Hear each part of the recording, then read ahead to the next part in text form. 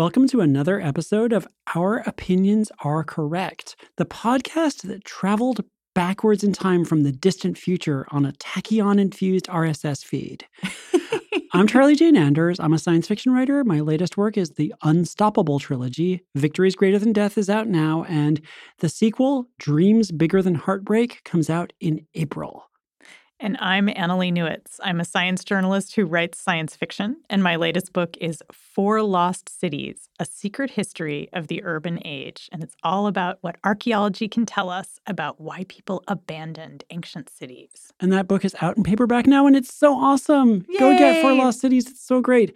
Okay, so today we're going to be talking about going back in time and just messing around. You know, a lot of versions of time travel in science fiction insist that it is impossible to change the past at all, but we love to prove them wrong. Yes, we do. Why are so many people resistant to the idea of being able to rewrite history? And why is it just so much fun to prove them wrong and to go back and make changes? To find out, we talked to Terry Matalas, the showrunner of 12 Monkeys and the second season of Star Trek Picard, and Keto Shimizu, showrunner of the incredible Legends of Tomorrow. Also, on our audio extra next week, we'll feature more of our exclusive interview with Terry Matalas, including more of his comments about Season 2 of Star Trek Picard. If you want to find out more about why Q has such a special relationship with Jean-Luc Picard, you only have to throw us a couple of dollars at patreon.com/ouropinionsarecorrect. And by the way, did you know that our patrons get audio extras with every single episode? What? Plus essays, reviews, and access to our elite VIP Discord channel. Wow. It's all amazing. And it can be yours for just a couple bucks a month. This podcast is entirely supported by you, the listeners. So anything you give us goes right back into making our opinions even more correct. That's right. Once again, that URL is patreon.com/ouropinionsarecorrect. Now, let's go ahead and jump into the timeline.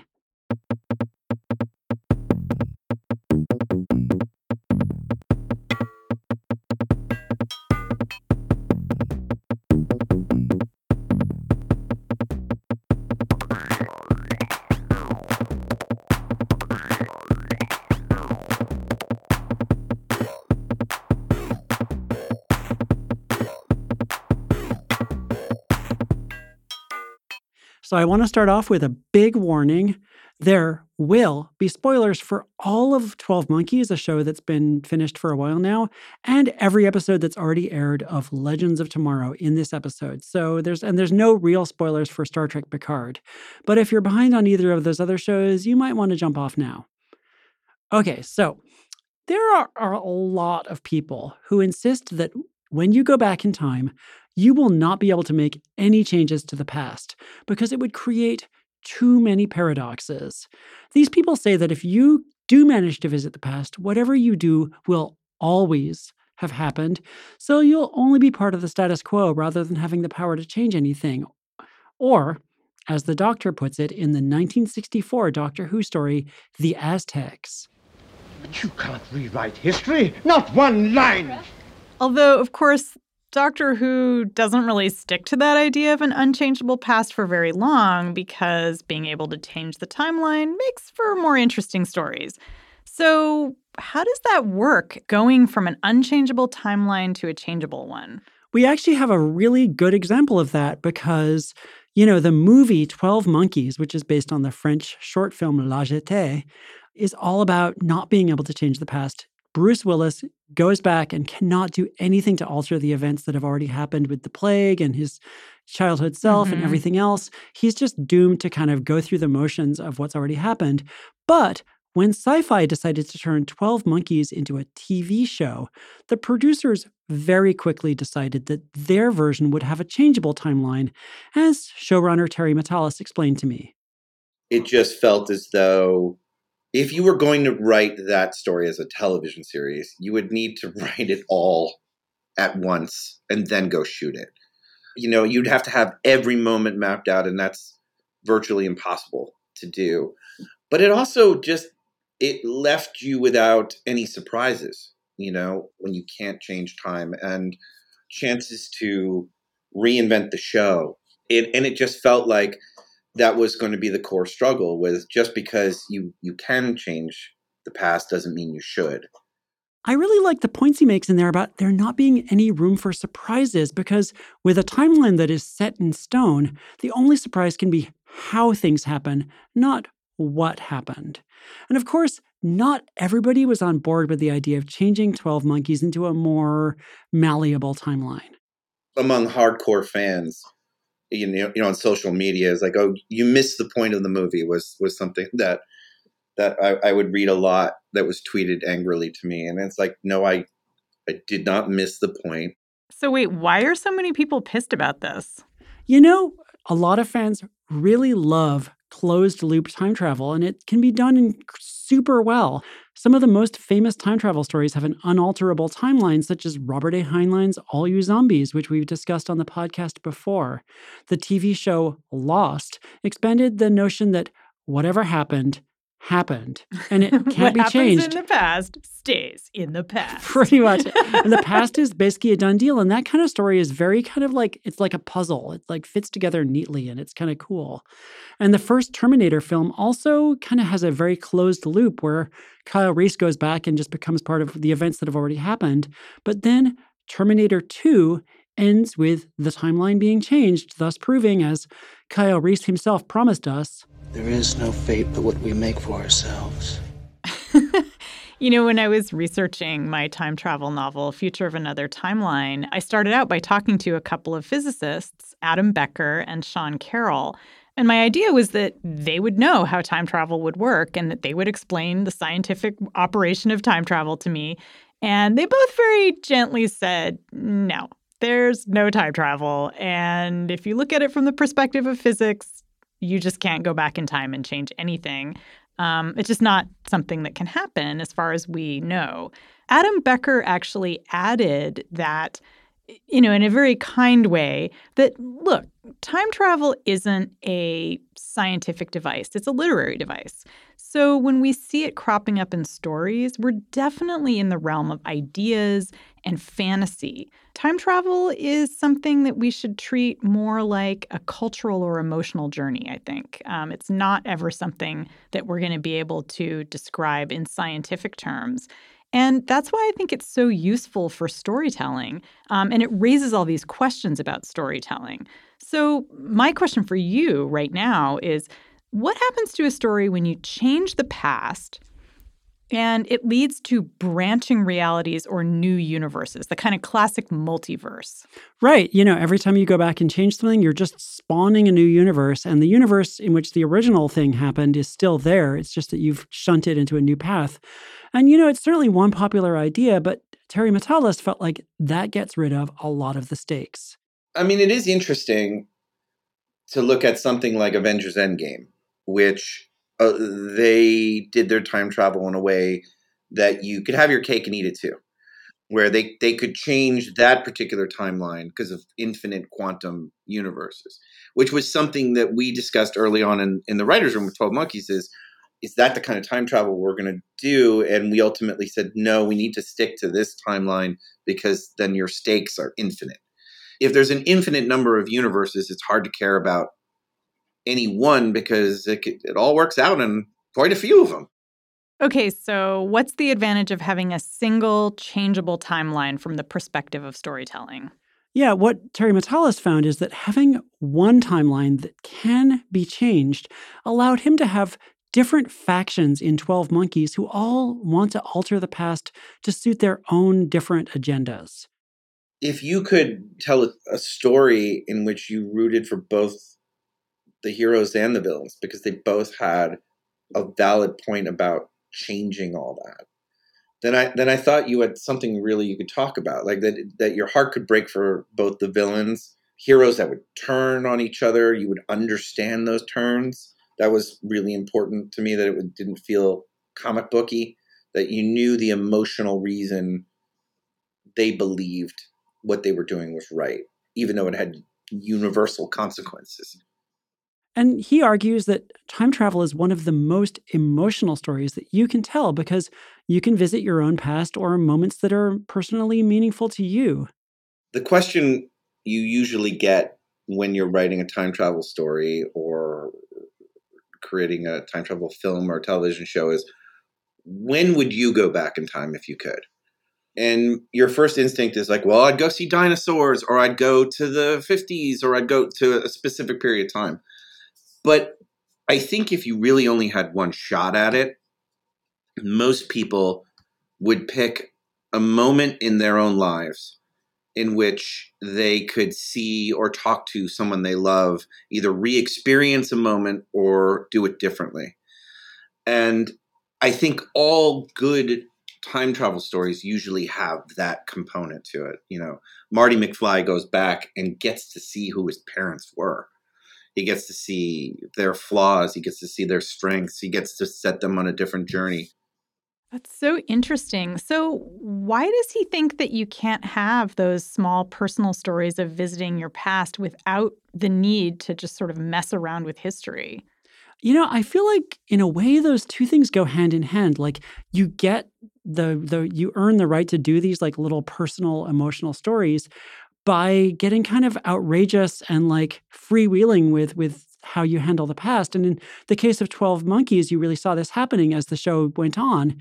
Having the freedom to screw with the big moments in history allowed them to dig deeper into the small moments. And this culminates in season 4, where you have one of my favorite moments in the show where Jennifer Goines, the character who is played by Brad Pitt in the original movie, is singing Pink's anti-harassment anthem, You and Your Hand, to Adolf Hitler, while Cassandra Railly is putting on a dominatrix outfit to gun down Nazis. That's when Dickhead put his hands on me.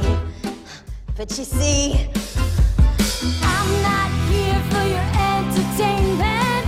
You don't really want to mess with me. But around that same time, you also have the main character, James Cole, going back and meeting himself as a small child and witnessing the death of his own father. And here's Terry Matalas talking about how he struck that balance. We're going to have Jennifer Goines sing Pink to Adolf Hitler. Is this the jump the shark moment? And I luckily I don't think it was people. There were other moments that people might point to, but it felt like if we grounded as much as we could around that, and then you did it, the whiplash wouldn't hurt.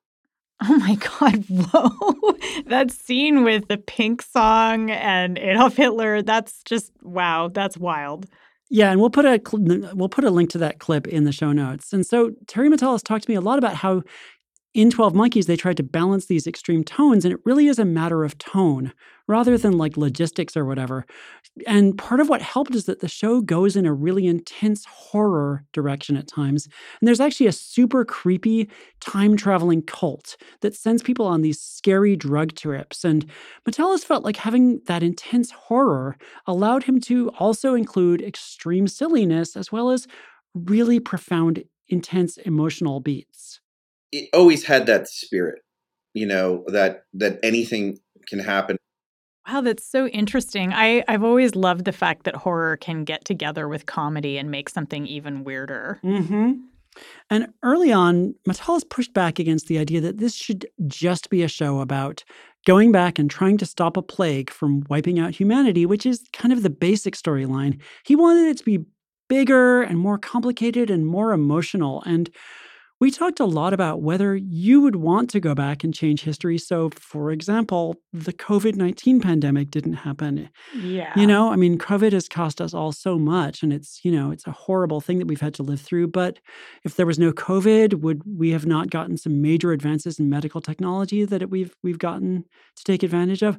What would be the unintended consequences of messing around with that piece of our past? And, these kinds of questions get really thorny, but they're also really fascinating to play with.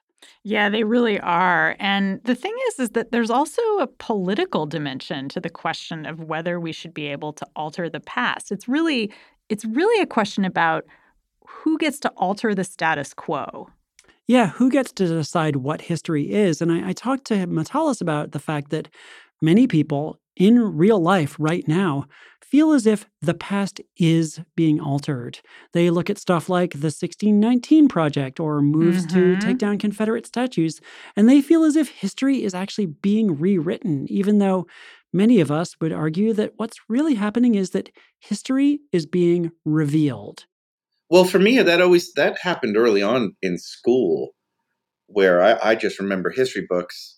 You'd have your history book version, and then for instance, you'd go and watch Mississippi Burning. Clearly, I'm a child of the '80s, and one represented something much more horrific than your school time history book.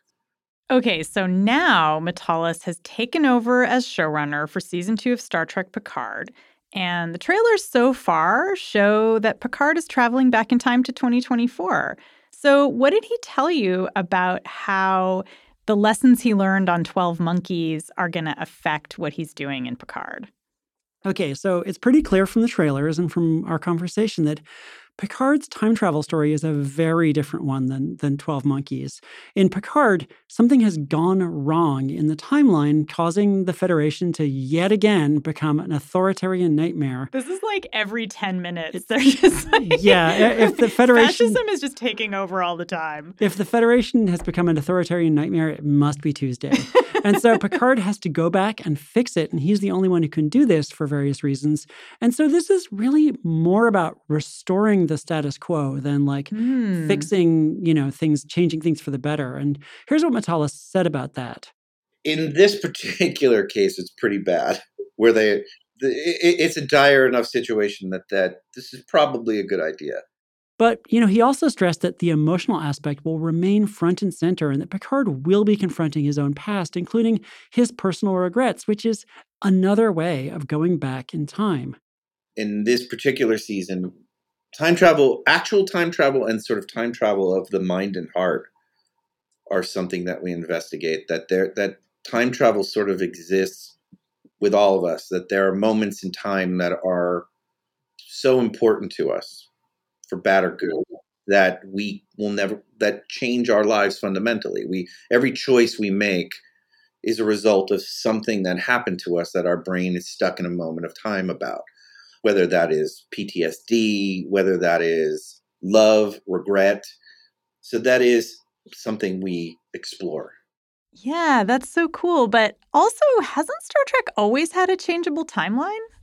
Yes and kind of no. I mean, early Star Trek stories emphasize that only certain people are important enough to make a difference to the timeline. In one early story, the Enterprise crew accidentally kidnaps a 1960s fighter pilot.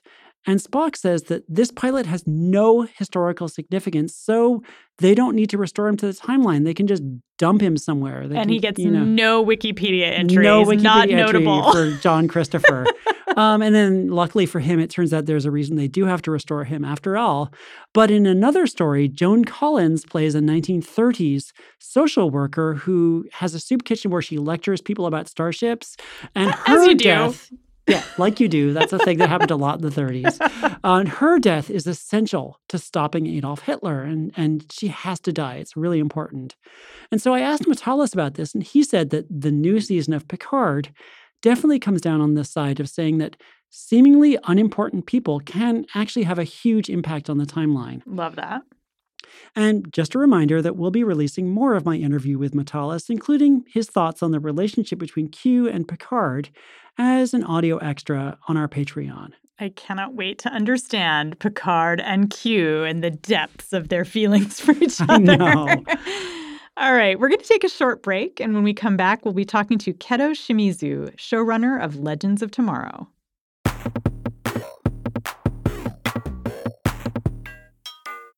Today, we want to talk about Side Note, the podcast hosted by Greg Brown and Mitchell Moffat of ASAP Science. Mitch and Greg are the co-creators of ASAP Science, a YouTube channel where they make science make sense. On their weekly podcast, Side Note, they explain the up-to-date science behind all kinds of stuff, such as how brain fog works, why the James Webb Space Telescope is so awesome, and it is really so awesome, and also whether eating ass is safe. They always ask the right questions, and they're incredibly fun to listen to. They go on hilarious tangents with comedians, celebrities, and experts to ensure that you are entertained while also learning a lot. Subscribe to Side Note by ASAP Science wherever you get your podcasts. That way, if anyone asks what's happening in outer space or inside your brain, you can tell them.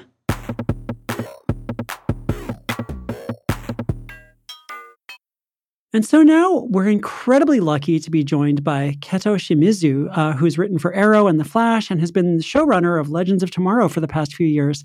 Thank you so much for joining us, Keto. Thank you so much for having me. I'm excited to be here. Yeah, so one of the things I love about Legends of Tomorrow is that it kind of adopted this motto of screwing things up for the better as a thing that people often say in the show. And like, where does that idea of like kind of messing with the timeline for good come from? And like, why do you have so much fun with that in the show? Well, first and foremost, we love having fun on our show. We do believe that the times being what they are, and people, being confined to their homes or just not being able to live as fully as we'd all like. It's important for us to be creating content that has joy and hope and, not without its darkness, but really ultimately about overcoming that darkness. And the motto of screwing things up for the better really kind of came from the show's kind of own identity crisis that happened at its start. And as we were getting into season 3, we introduced this entity called the Time Bureau, and the Time Bureau was sort of the antithesis of our scrappy heroes. It was this, well-constructed organization, very bureaucratic, very clean, very crisp, no mistakes allowed. And the Legends really needed to shine through as the antithesis of all of that. And I actually think that's sort of the season where they really wholeheartedly embrace that, yes, we 100% screw things up. But ultimately, we try to end up better than the place we began, even if it's a very bumpy road to get there and some things get broken. But hopefully, they're things that were meant to be broken, or at least recreated in a way that is better for more people. Yeah, even as far back as season 1, there's like the Time Masters who are trying to control everything. And Leonard Snart has to sacrifice himself to basically gain freedom to like have your own timeline and to generate your own destiny. So, one of the things about Legends of Tomorrow is that it kind of was a spin-off to some extent of The Flash. And in The Flash, Barry Allen tries to go back in time and save his mother, which causes the Flashpoint alternate timeline. I wasn't in a great space, and I felt like the only way I could fix that was to run back in time and save my mom. You stopped the Reverse Flash from killing your mom? Yeah. And it feels like the Flash constantly warns in every episode against going back and messing with the past in any way because it'll just cause problems. It's too difficult. It's too hard. Like the Flash is very conservative in a weird way about changing the timeline. So what's it like going from that like super strict prohibition to more of a kind of anything goes situation? Well, for me, and I think for the writers on our staff, and I think ultimately for the identity of the show, we have to live in a version of anything goes, because otherwise we don't have a show. We are a show that is, based on a group of people who travel through time and who are propelled to do that for X, Y, and Z. So if we were too conservative, we just wouldn't have a show. We wouldn't be able to do anything. So there's sort of the fundamental reason why that needs to happen on Legends. But also, I think it comes from our characters, and our characters are people who are passionate and impulsive, and they, and badly want to make things better where they can. But our show is also this sort of a cascading collection of obstacles that keep coming in front of our heroes. So we have, one problem that the Legends go and they fix, but in doing so, they create a new problem. Again, we need these story engines to perpetuate the continuation of the story. Otherwise, it would end. And it's like, if the timeline was just dandy and nothing was going on, then it'd be like, okay, guys, I guess we can all go home. So nobody wants that. Just dust off your jacket. Yeah. So, there's the story reason for why both we have to be able to jump in there and do this stuff, but also we've had to construct, this ongoing set of problems that our heroes have to continually face involving time travel. Yeah, one of the things I really like is that even though the characters are able to change the timeline, especially when it comes to their own pasts, it's really hard. Like, there was a whole arc where Zari is trying to find this loophole to save her brother Barad from dying, basically. And it's really tough. Like, it's not like she's just like, boop, I went back and like now everything's fine. It feels like it's harder when it comes to these sort of personal or emotional changes. Can you talk a little bit about that? Like, why you guys decided to make that part of what you write about is how people are changing their past and what that's like? Well, ultimately, it has to cost you something. It has to... if it was so easy for us to just go and edit our own lives, like there wouldn't be any growth. There wouldn't be any evolution of us as human beings, and certainly not for our characters. And our characters are all about that journey. They're all about that growth. And that's one of the reasons why we're so drawn to, the most difficult nuts to crack. And bring them onto the ship, because then it's such a wonderful journey to be on as we slowly peel down those layers and get into the heart of what that person is about and what they're struggling with, and giving them that wonderful place to move towards and becoming a part of this found family. So yeah, it has to be hard. It has to. Otherwise, what's the point?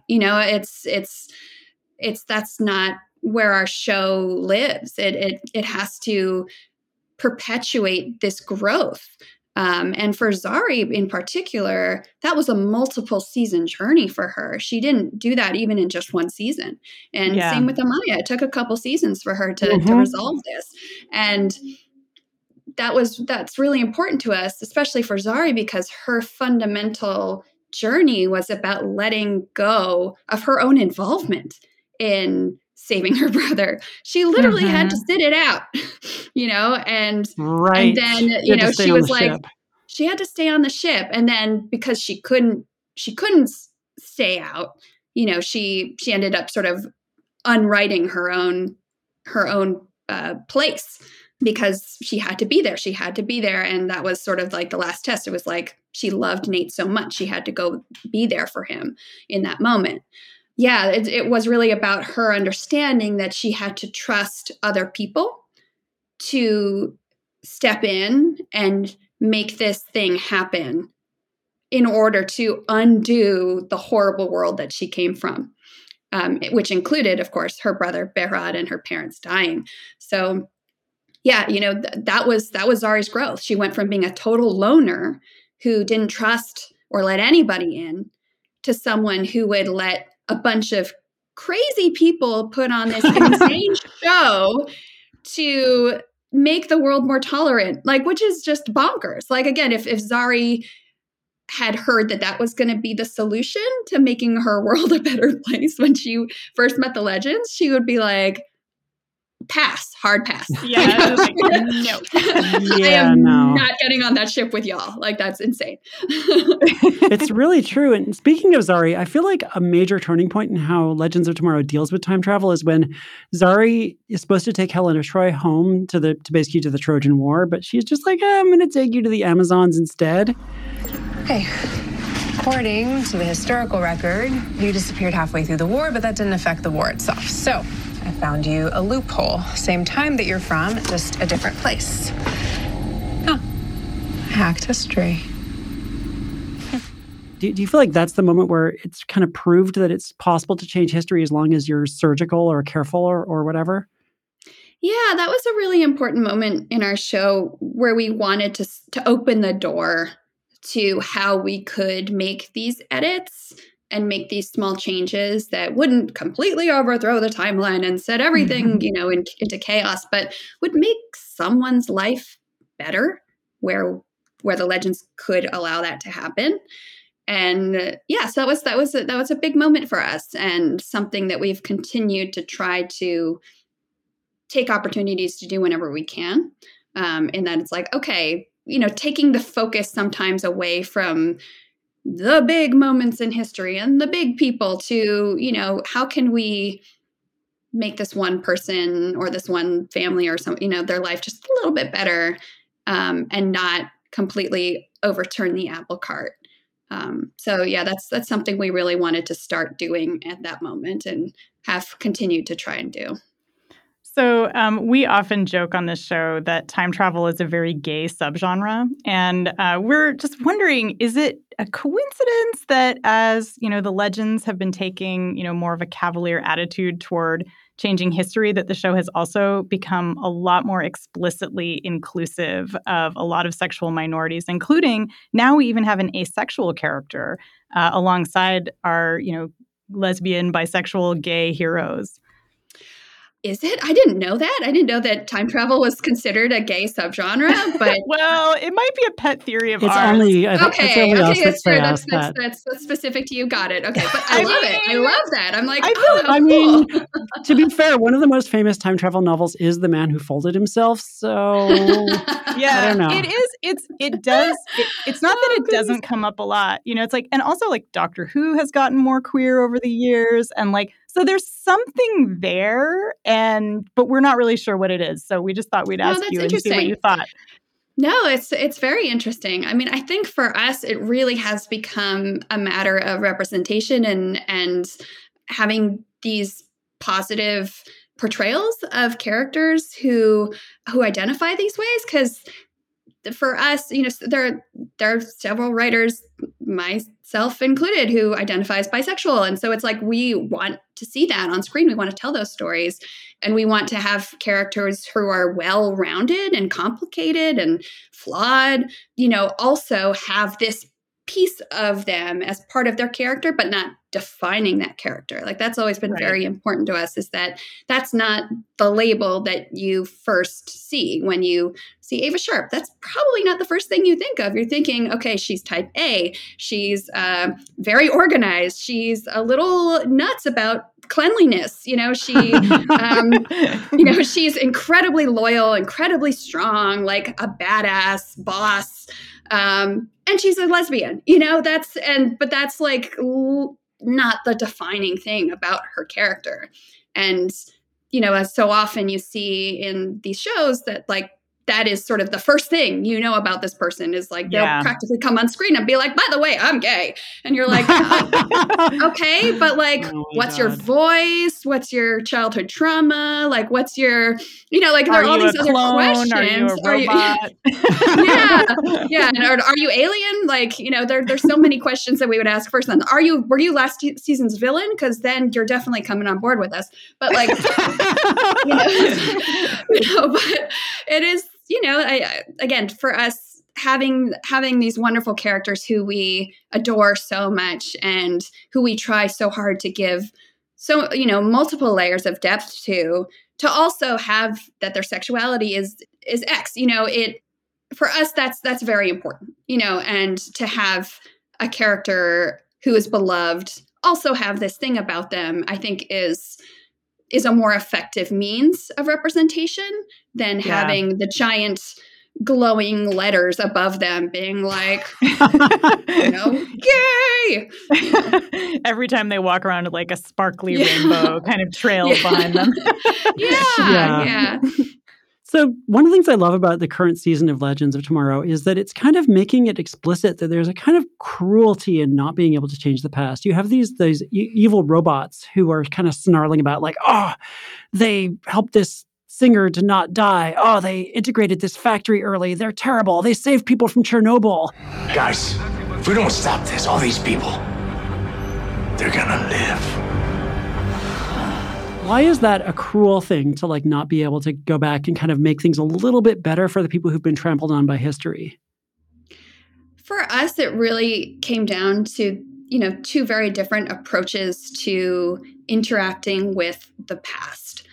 One comes from this very strict and sort of, again, by the book, and almost fascist outlook on what has come before and what has been recorded and what is, the definitive, quote unquote, recorded history. What is the timeline supposed to look like? How do we keep this safe? And it's a very rigid and unbending outlook to, both the world and this work that they have to do. So that's, where Evil Gideon and where the robots are coming from is this just very rigid and unable to evolve, view of how things are supposed to be.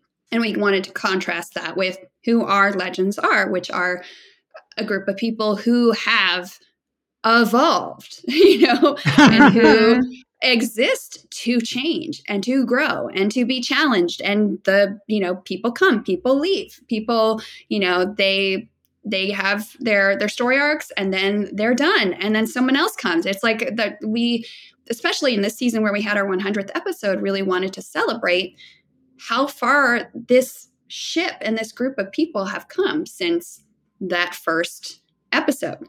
And if they were as rigid and as unbending as, as Evil Gideon / the robots were, we would never have gotten this far.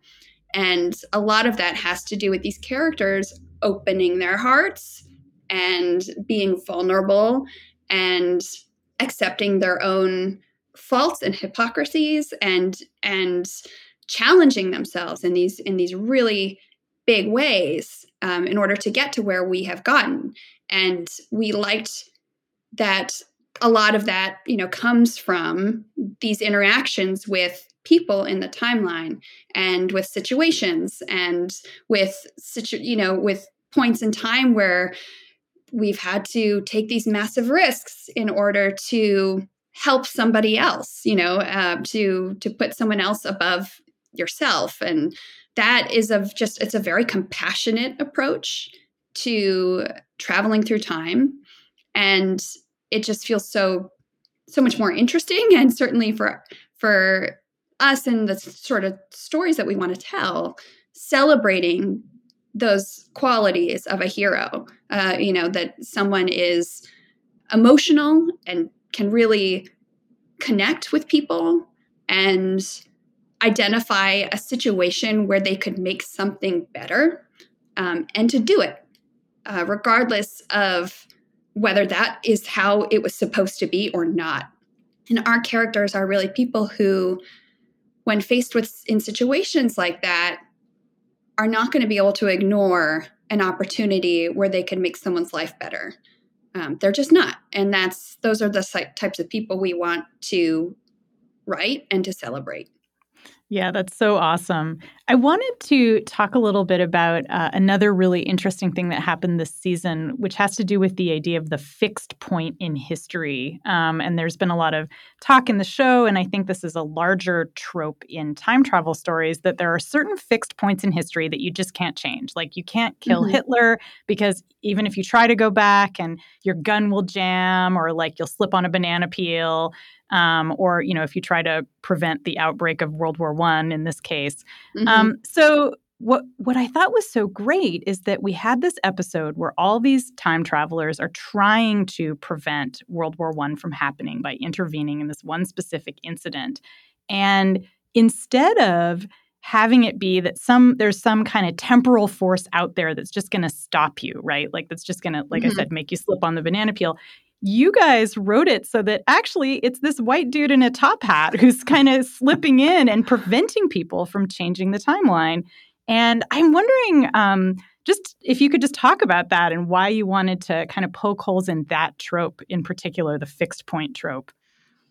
In a lot of ways, it was to open up our mythology, because we had, back in season 2 or something, Rip say very definitively, blank is a fixed point, you cannot go there. You can absolutely not do that. And as he really Yes. shut down this notion Rip. of like, anytime, like if there's a fixed point, just stay the F away. Like, don't do it.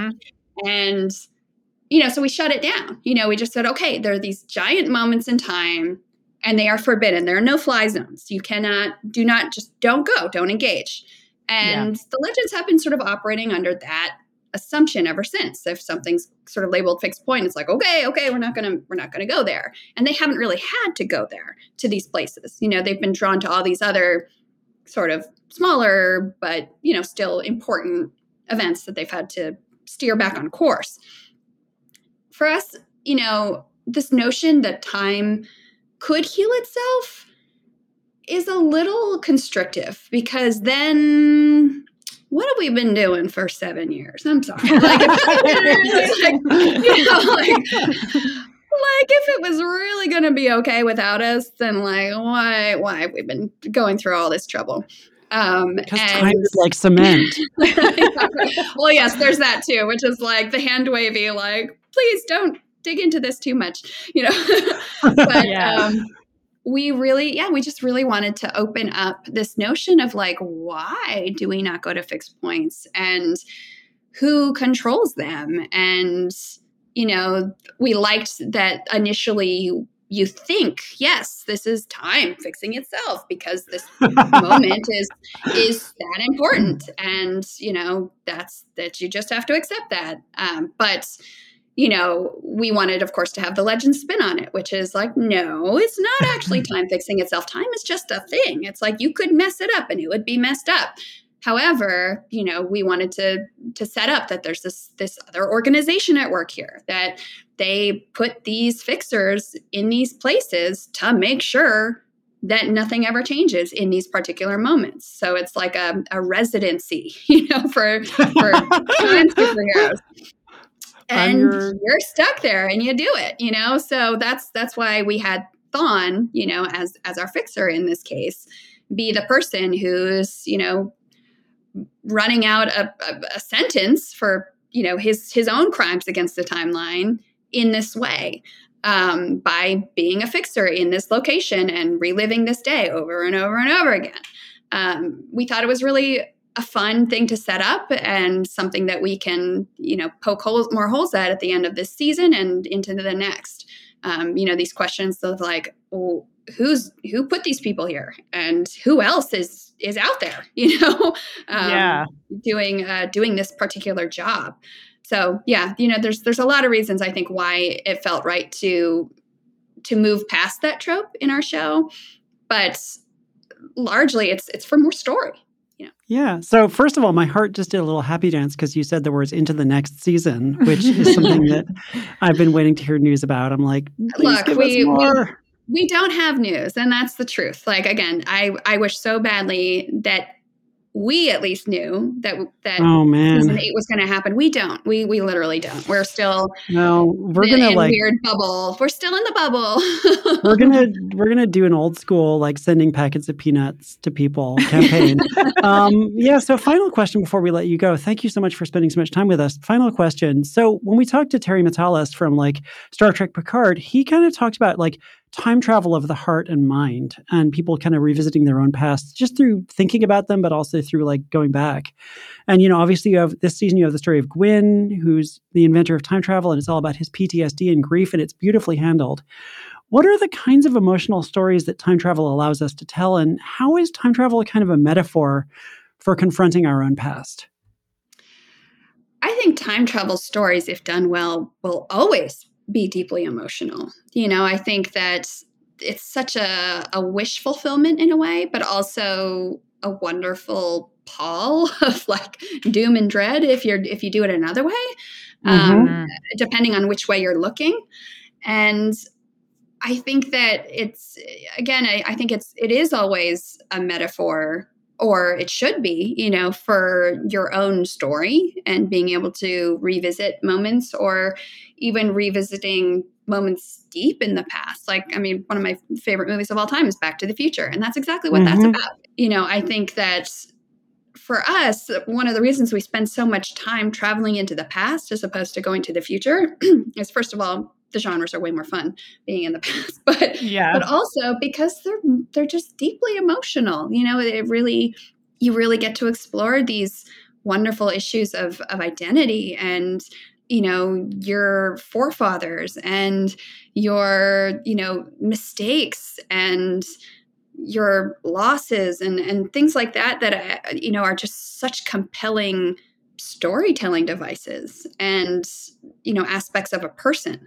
So I think for us, if a story doesn't emotionally impact one of our characters, then we're not going to tell it. You know, we're not going to go to, you know, a particular point in time just because it's a cool genre and we want to do that genre. It's like, okay, if we do go here, how does that affect our characters or a character if we, you know, if we just want to focus on one? And why is it important? Why are we here?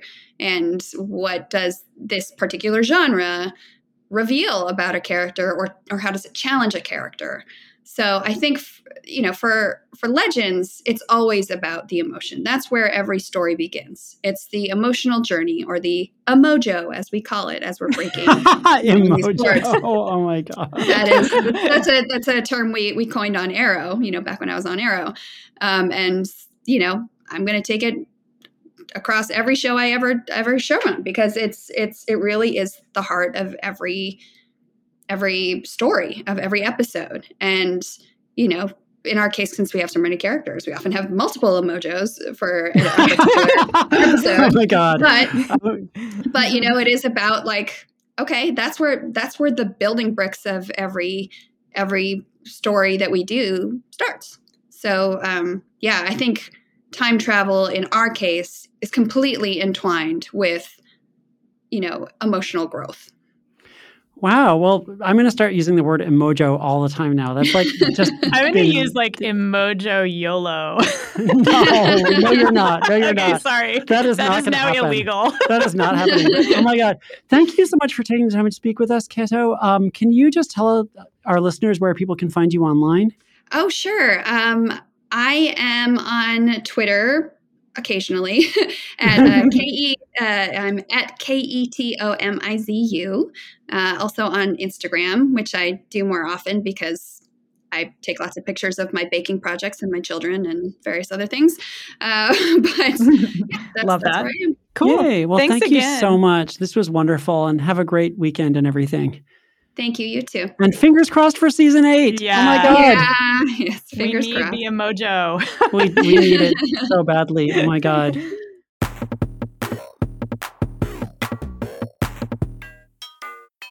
So finally, we wanted to answer a question from one of our amazing Patreon supporters. If you're supporting us at the $10 level or above, you can ask us questions and we'll answer them on the podcast. Here's a question from Christina Taylor Berry. Christina writes, if you were the subject of experimentation by aliens, what rights or protections would you want to limit their transgressions? That's such an interesting question because, you know, of course, there's no law like governing aliens. There could be interplanetary law for all we know. There could be like a law in space that governs like what you're allowed to do with people that you kidnap from less sophisticated planets. But, you know, this isn't really a question of law. It's a question of ethics in a way. And, you know, obviously I'd like to not be kidnapped by aliens unless they were really cool and they were going to take me someplace really interesting. But the experimentation part is kind of is like a deal breaker for me. It has to be consensual, right? Like Yeah. the thing I love about this question is that it kind of assumes that there is some kind of interstellar or interplanetary body that would be regulating alien experimentation. Or that you can have a contract that the aliens are like, we're going to experiment on you. Here's the, you know, well, let's negotiate. Yeah. Like almost like negotiating like a scene in like a BDSM scenario. Like we're going to experiment on you, but you can negotiate with us about like, and you know, I mean, maybe there's a thing where it's like they want to like feed you chocolate for like a day and they'll take you to a different planet at the end of it. And it's like, well, okay, how much chocolate am I willing to eat and how nice of a planet am I going to go to? You know? I also think that we kind of have a model for this at a lot of universities. Right. There's a, human research subjects board. There is. And it's a review board that looks at any experiment that's being done on humans because, of course, how did we get the idea that aliens might experiment on us? It might be because humans have been experimenting on each other for a really long time. As we often point out, science fiction is really about the present. Mm-hmm. And, a lot of these fantasies about alien experimentation really crop up during the Cold War after the revelations about Nazi experiments during World War II and revelations later about the Tuskegee experiments that U.S. doctors did on Black people who had been diagnosed with venereal disease, and they decided not to give them penicillin just to see what would happen. That's the Tuskegee experiments, most notably not done by Nazis, but just regular Americans, or maybe Nazi Americans. Yeah, I mean, it's like, yeah, not great. In fact, horrible. And so I think that, we have these fantasies that aliens will come and do that to us. And then we, of course, in the real world, have invented these review boards to prevent things like the Tuskegee experiment and lots of other terrible experiments. Yeah, and of course, I mean, it's just like H.G. Wells when he wrote War of the Worlds. He was imagining aliens doing to us what we've been doing to each other, and that's like the common thing. I mean, when we lived in Boston in the early 2000s, when Annalie, when you were at MIT, we used to see these ads on the subway for like these things where it was like brain studies where they would like, they would study, basically you would be locked in a room for days and like not allowed to sleep. And like I had friends who actually signed up for these things because it's like, I get $50 for just going someplace and being studied. And then it's like, oh, actually they're not going to let you sleep for 3 days. They're going to like make you eat a lot of weird stuff. They're going to like poke you and prod you. And it's like actually it's actually a tough $50 to earn, I think. Mm-hmm. And although to be fair, some of them did pay a little bit more than $50. Yeah, I think it really depended on the experiment. But yeah, it would be like Harvard University seeks people who are willing to not sleep for 4 days. I mean, but the thing is they would never say in the little ad what the experiment was. Like I had friends who were like, oh, it sounds like it's really easy. And then they'd show up and it would be like, yeah, we're going to just like suspend you from the ceiling, by your ankles for like a month. And like, and luckily the IRB said that was fine. I feel like in the Boston area in like 2002, Boston University, Harvard, a bunch of these other places were just like doing a ton of these. It was weird. Anyway, so the point is, I would want informed consent. Me too. I would want the aliens. I would want payment, which I'm now fixated on this idea of just like drop me on a really cool planet that's not Earth. Like, because, I've seen a lot of this planet. I'd like to see a different one. So, I'm willing, aliens, if you're listening to this, I am willing to negotiate with you about a reasonable course of experimentation that ends with me going to live on a really cool planet. Just putting that out there. Well, as long as you can get back, I don't want you to go live on. I mean, you can come with me. I don't know. Also, my cat has to come with me. Yeah, I would miss coffee. I feel like that might be an Earth only thing.